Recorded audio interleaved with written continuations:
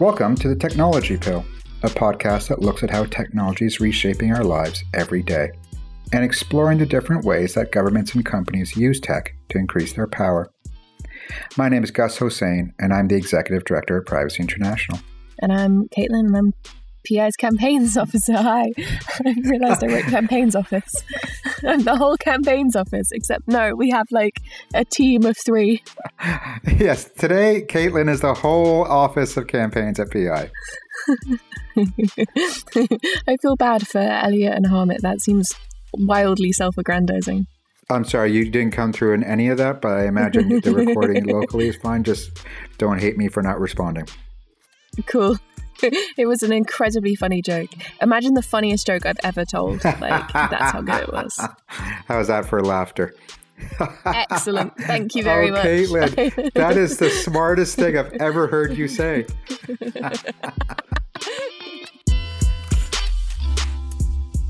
So just to add a particularly humane aspect to this podcast, because we're never one to try to gloss over any awkward facts, I'm currently recording this from Athens, and Caitlin is recording it from a camper van, which means the quality of the communication is quite challenging. So please bear with us if this is not the level of quality you are accustomed to, but it is the very hot summer. This week, we're talking to Andrea Bellew, Campaigns and Communications Manager at EDRI, the European Digital Rights Organization. And Andrea will be talking about how to evade facial recognition, or the challenges in evading facial recognition. Andrea, along with PI, and with the help of 2 artists, Adam Harvey and Timen Shep, has been working on resisting facial recognition together. She's part of a coalition running a ECI, which Caitlin will talk us through, that tells the European Commission it's time to clear up the law and ban the use of facial recognition and other forms of biometrics for mass surveillance. But she's also been working with PI on how to resist facial recognition more directly and trying to work out if it's possible to use a common piece of COVID kit, that is, the face mask, to evade facial recognition. Awesome. So the ECI is a European Citizens Initiative, which means it's a formal legal process by which European citizens, generally no matter where they're based, unless you're a German citizen, in which case it does matter where you're based, slightly confusingly, can ask the European Commission for specific changes in law. So in this case, it's banning biometric surveillance. In other cases, it's been things like improving animal welfare and making sure, I think it was chickens couldn't be kept in cages in the food making process, just got accepted by the ECI and will be moved towards becoming law in Europe. So it's a very direct and formal process by which you can ask the European Commission for a specific change in law. The only problem is you need to reach 1 million signatures and a certain threshold of people in a certain number of countries. So it's a huge target, but we're hopeful that we'll be able to reach it.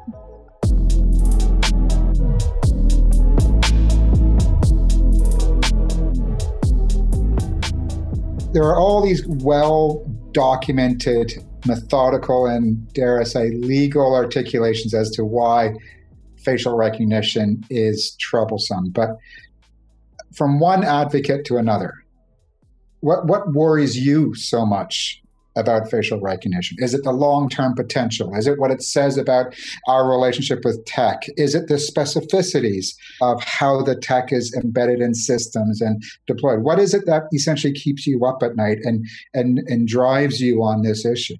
I think it helps me to think of the infinite dangers that come with facial recognition in a public space by just thinking how much of a gatekeeper my face is to all my freedoms. Because I can do so many things with my face, and in the same time, my face can be used in so many ways against me. And that is only when we're thinking about facial recognition, right? Because I'm thinking that in a broader sense, when we're talking about biometrics, is way beyond face, right? And I think from starting being active in a political space when I was at university and joining student protests, it was so important to be not fully stripped naked of all the details in my personal life when I was in that protest, simply because the mere fact that I was in that protest could have endangered perhaps how I was perceived by my professors even, not even to mention the state-funded university that I was in, right? So especially because we were protesting against state-pushed kind of university conditions. So that is one thing that makes me think of the chilling effect of this type of surveillance, the fact that I would have never been able to even think in such progressive social change ways, the need for political change like I am today, if I had the chilling effect at the time in which I was forming myself as a political actor, you know. So that's one thing. And then the second thing is we think of these technologies, and I'm worried mainly that the current narrative around the technology is whether we should turn it on and off, and in which situation we should turn it on and off. But we talk too little about whether do we actually need to have it there. Like, do we really need it installed in the first place rather than turn on and off, and in which cases? And I think that that's part of a broader kind of narrative that keeps on pushing all types of reasons for mass surveillance purposes. And the COVID pandemic offered a great example of how people's fears can be really, and anxieties can really be used against them when it comes to asking them whether they would choose personal freedom or a fight against a common shared enemy, right? And I feel like it's such an unfair narrative to have, because any human being, if asked to choose, do you choose your health, your child's health, your mother's health, or personal freedoms? Of course they would choose health, but it's such a wrong dichotomy to create. It's such a wrong choice to ask someone to make. So I feel like this is also something that worries me a lot, the way the choice is framed in a way that is not really a choice at the end of the day. So I'm basically, in a nutshell, worried about the health of civil society and our ability to build capacity moving forward among people that are willing to take action but might be scared of taking action. And I'm also afraid of the way people's fears and anxieties are, you know, sometimes used against them to create these societies of suspicion and fear just to push this type of technology. That's such an extraordinary and wonderfully encapsulated concern for the future. And in the sense, like, it's the loss of the individual's sense of being able to create boundaries, and how that will affect us all, not just as individuals grouped together, but as a society ultimately. And that's the whole concept around the shrinking civil spaces and as you say, the chilling effect, which is such a powerful argument in favor of reduction in surveillance. And your second argument is also just as powerful, and it hints at the question that the digital rights sector has never really been able to deal with appropriately. And that is this idea that we can decide which technologies we do use and which ones we don't. Often we rely on the argument that the genie's out of the bottle. That's how cryptography should be allowed to be used by anybody, because governments, how dare you regulate? But equally, at this moment in time, there's a key moment in time around facial recognition that we can stand up and say, no, there are some technologies we choose not to allow in our lives. And it's just an interesting moment for us in that regard. And particularly with the larger landscape, as you say, of whether it's a pandemic or the next time there's a terrorist attack, we'll have to make these stark decisions in the context of those. So part of the reason that we're chatting for the podcast is when it comes to the facial recognition or anti-facial recognition as they were originally masks. And do you think that giving people some level of initially, because we'll talk about where they've ended up, but initially, do you think it was important, or it felt important to give people some level of protection or something that they could do more like directly in their day-to-day lives? Like, was that part of the reason for deciding to start trying to create the masks? Absolutely. I think it's important that people are able to touch the resistance.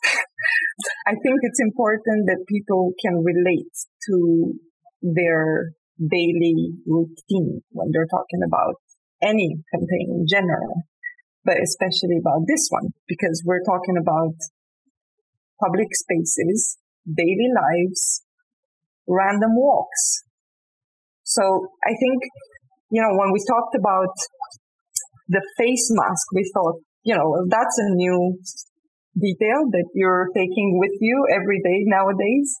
And in many ways, it made people feel more comfortable. In other ways, it felt people feel more uncomfortable. But in all ways, it made people realize that it's there. I mean, people surely talked about the mask, right? So it's something that you can think of also in other kind of use cases.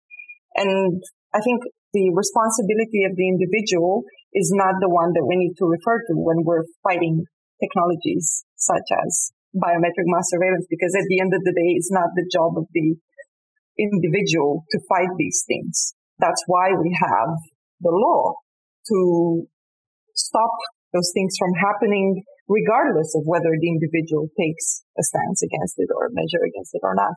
But being able to do something also shows you how difficult it is to actually succeed in resisting it. So, it's actually in the moments of resistance that you realize the power structures that are there, because they will start coming back at you as you're trying to resist something, right?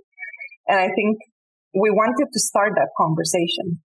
We weren't sure if we will be able to give individuals a piece of something that will finish the conversation, but we were definitely hoping to give people a piece of merch that will start the conversation. And I think we more or less managed to succeed that, if that makes sense. And on a systemic level, people can sign on to the European Citizens Initiative, the link for which we will put in the description wherever you're listening to this podcast.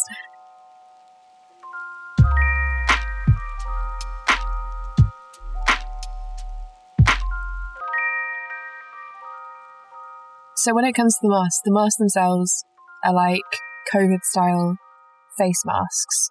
And the initial plan was for them to aid in fooling facial recognition, I guess would be the way to say it. Like, how did the design process work or get started? So we first read that new algorithmic tweaks can now recognize faces even if you're wearing the mask. And we were like, interesting. So what, is the mask obsolete, or does it? Well, no, we also knew that the mask itself actually does help to some extent to make it harder for an AI to recognize your face too. So we were like, okay, so to which point do we go? Can we do something about the mask for it to fully block any facial recognition that you might encounter in the public space? So we started with a couple of ideas to first understand what are we up against. What do we want to trick? What are we fighting? And we got advice from Timon Ship and Adam Harvey in terms of existing databases that are used to feed artificial intelligence systems that current facial recognition technologies use when training. So we're like, okay, so what we might be up against is those databases. We're trying to trick those. But actually, we realized that, well, one, they're really diverse. So it's not like we have one type of facial recognition AI that uses one single type of training databases and so on. And then the second challenge was that they're closed. They're completely opaque. So even if, let's say, we've mapped all the types of technologies using different types of algorithms deployed currently, we would still not be able to understand how exactly they work so that we can reverse engineer them. So, and that was a bit sad. And in the same time, also reinforcing the idea that for an individual, trying to develop such resistance tools is a bit difficult, because even if with huge capacities and research teams, it would still be impossible.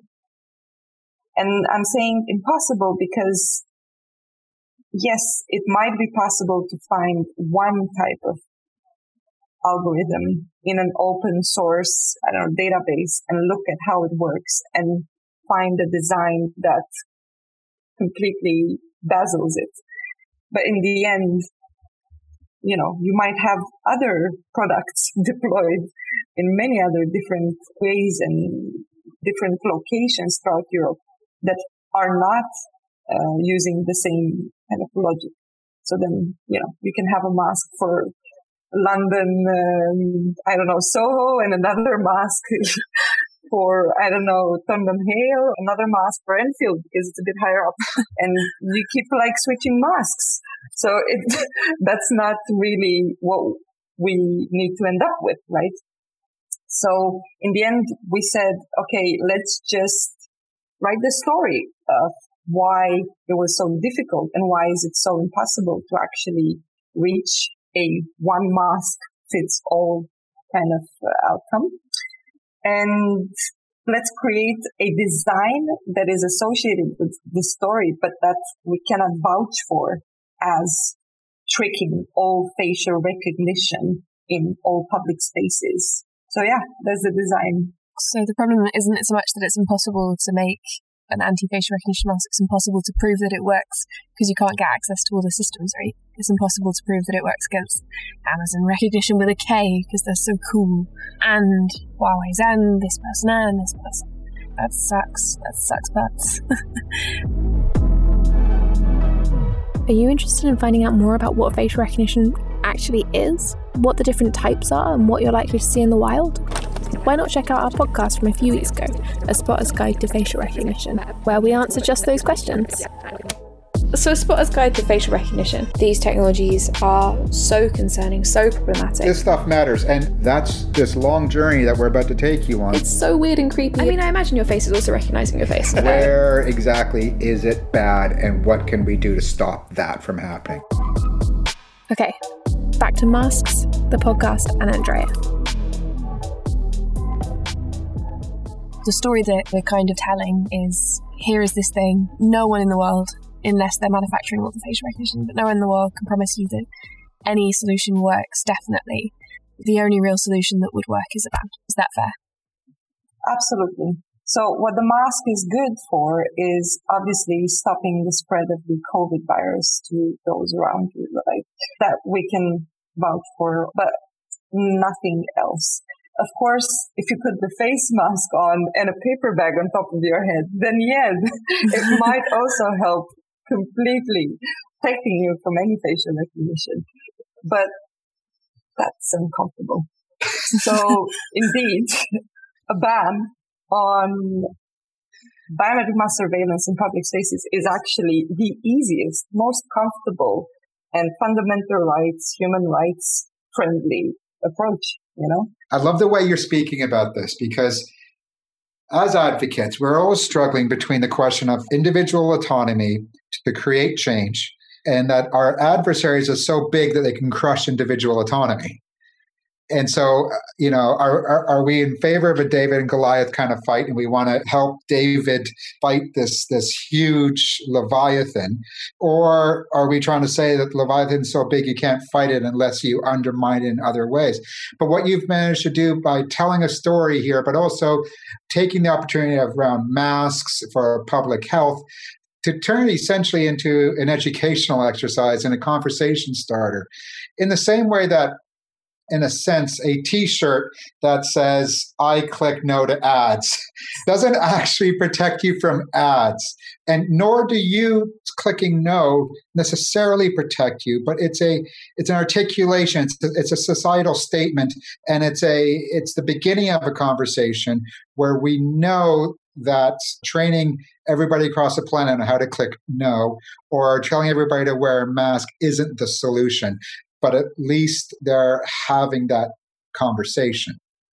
Yeah, absolutely. Actions are often important simply because they symbolize a stance. And I feel like the same with the t-shirt and this mask and a click, there's value, and there's actually values embedded in that action.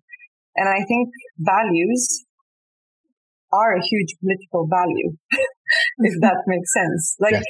We know especially in the digital rights community, that in order for someone to be fully anonymous, a great deal of technicalities and legal knowledge, and you really need that if you really want to be anonymous. And that is difficult to get a person that is not aware of the whole thing familiar with. It doesn't start the conversation. Often it ends it, because people understand how difficult it is, and that they conclude they cannot do it because you need to know so much to do it. But symbolic actions are opening doors. They're not closing doors. And I feel like that's where we need to be at. We need to open the doors and take a bit more of a let's learn together approach, rather than I teach you how it is, you don't know, too bad. That's all. I love that symbolic approach. That's like, there's been a lot of discussion recently about how the Tiananmen Square protests were essentially erased for a moment in time from search engines, and you couldn't find Tank Man. And I remember Tank Man. There's a lot I remember from that era, but there's something about that symbol of that one individual standing in front of the tank. We all know the tank could have run him over. And we all know that the briefcase that he was holding was not going to be a safeguard, but it is the symbol. And that's very well put. Speaking of starting conversations, one thing I think is really cheeky and a very direct way of starting a conversation is on EDRI's website. You can buy a mask. You can also buy a mask and send one to an MEP, which I love. That's fantastic. And we'll also include the link to that down below.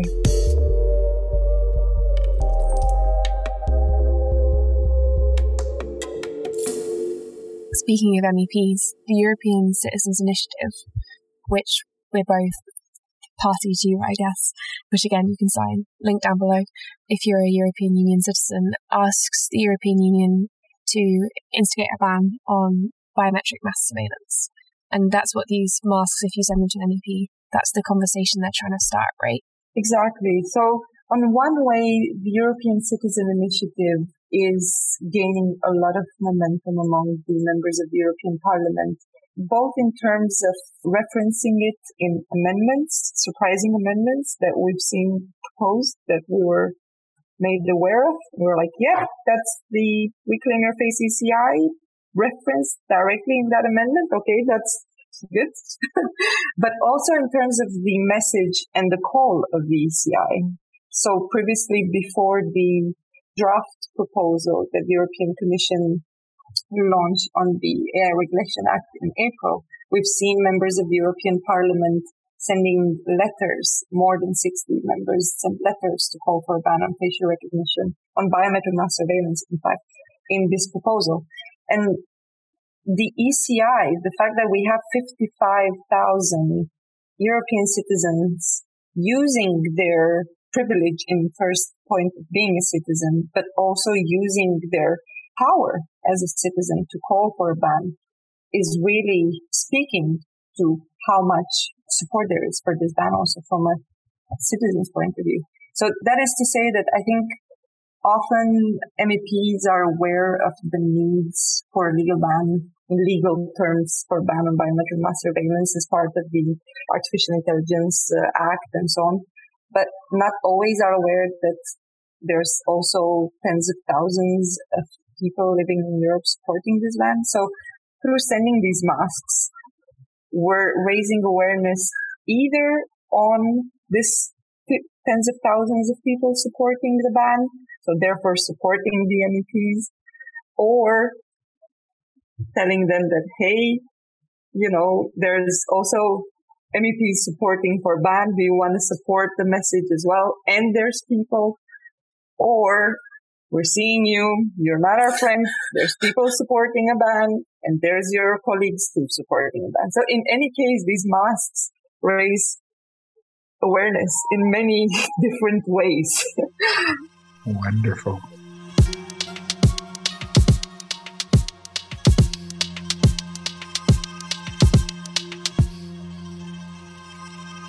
If people want to participate in, either they've got a million masks in the cupboard or it's something they want to get more involved in.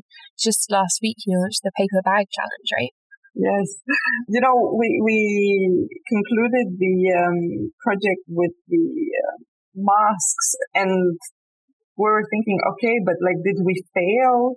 What does this mean? Are we forever doomed against the currently deployed facial recognition tech on the streets? And then someone joked and they said, there's always a paper bag. I mean, if people really want to protect themselves, they can use a paper bag. And we laughed. But then we started kind of laughing, crying, because it's funny, but then it's also sad that one really has to do that. So we thought, okay, but why did we get this initial reaction? If we got this initial reaction, then maybe other people also get this initial laugh reaction. But how do we use it to kind of get people engaged and understand the threats of these technologies? So we launched the Paper Bag Society Challenge. That is a social media challenge that invites everyone to share online the impact of living life with a paper bag on their head. This is simply because we want to challenge that whole narrative of you can do something about it against facial recognition. If you don't like it, just don't walk in front of it. Yeah, no, it doesn't work like that. So it's more of a, we're using absurd comedy to make the point, saying look at me trying to avoid facial recognition with a paper bag on our head. So we've had a lot of people and organizations already creating lots of fun tries to live their life with a paper bag on their head. They failed. We saw people trying to swim with them. We saw people trying to drink their coffee. We saw people trying to kiss their lover. It never worked somehow. So we really rely on our representatives to have our back on this one, because they need to have us covered and not with paper bags. So to say, living in a paper bag society is quite uncomfortable, and summer is coming. That's going to be quite foggy. Actually, in London today, it's pissing down rain. So a paper bag would be impractical for that as well. We've seen also a lot of members of the European Parliament that are up for sharing what their life would look like with a paper bag. So we're on their heads. And so we're quite curious to see how different realities of different people look like when they're trying to use the easiest way in the end to avoid these technologies. Because as we've seen, developing a mask that does it in a really technically sound way is a lot of work, and we're not even sure that it's possible. So step one, people should sign the ECI, assuming they've got the appropriate citizenships, I guess. Step two, go check out the masks. And then step three, whack a paper bag on your head and see how you do, and post it on whatever social media that you prefer, from TikTok to Twitter to Facebook, using hashtag #PaperBagSociety, so we can look and laugh. Absolutely. I think I can vouch for the fact that paper bags in a public space are also great conversation starters. We've tried it, and we've had more people stop for these things that the next door breakdancing crowd was having just by keeping those on. We did have to mention Reclaim Your Face facial recognition because people were really confused, but it is conversation starter for sure. Awesome. Excellent. I feel like we're waking up to a lot of the realities that living life under surveillance would entail. And I think a lot of people are understanding how their life would really change if this is going on. So I think my final words would be, let us all kind of strategically think how we can together form a mass that is so much bigger than the sum of us all. Because as individuals, sometimes we might be not so powerful, but when we're together, we can apply so much pressure that it's impossible to ignore. Thank you very much for joining us, and thank you so much for all the good work on this too. I'm never going to look at a paper bag the same way. And I say that as a fan of the New Orleans Saints, whose fans often wore paper bags during the darker years because they never played particularly well.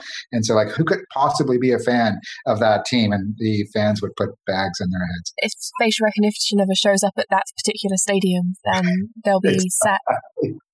We're very grateful also to Privacy International for all the help in this project and the masks as well, because we wouldn't have been able to do it without you. So also, we're very, very keen on taking this forward with the Paper Bag Society ahead also. And yeah, like Caitlin mentioned, I feel like stadiums are a particularly fun place to wear a paper bag on also. Thank you. Thanks for listening. You can find EDRI's face masks at edri.org/takeaction/donate masks. Just to spell that out again, it's edri.org/take-action/donate-mask, or in the link in the description. And watch this space to find out how you can get a face mask from PI. Remember, we're running a survey to work out how we can improve the podcast. We want to know what you think. You can find it at pvcy.org/TP survey, which includes a question now. If you've already looked at the survey, it probably didn't then, where you can suggest topics that you'd like to see or listen to that we haven't yet covered. And you can find out more about PI and our work at privacyinternational.org. And we'll include some links to relevant articles and information in the description wherever you're listening. You can like and subscribe to the podcast on whichever platform you use. It's also available on our website. The music is courtesy of Sepia. This podcast is produced by Max Burnell for Privacy International.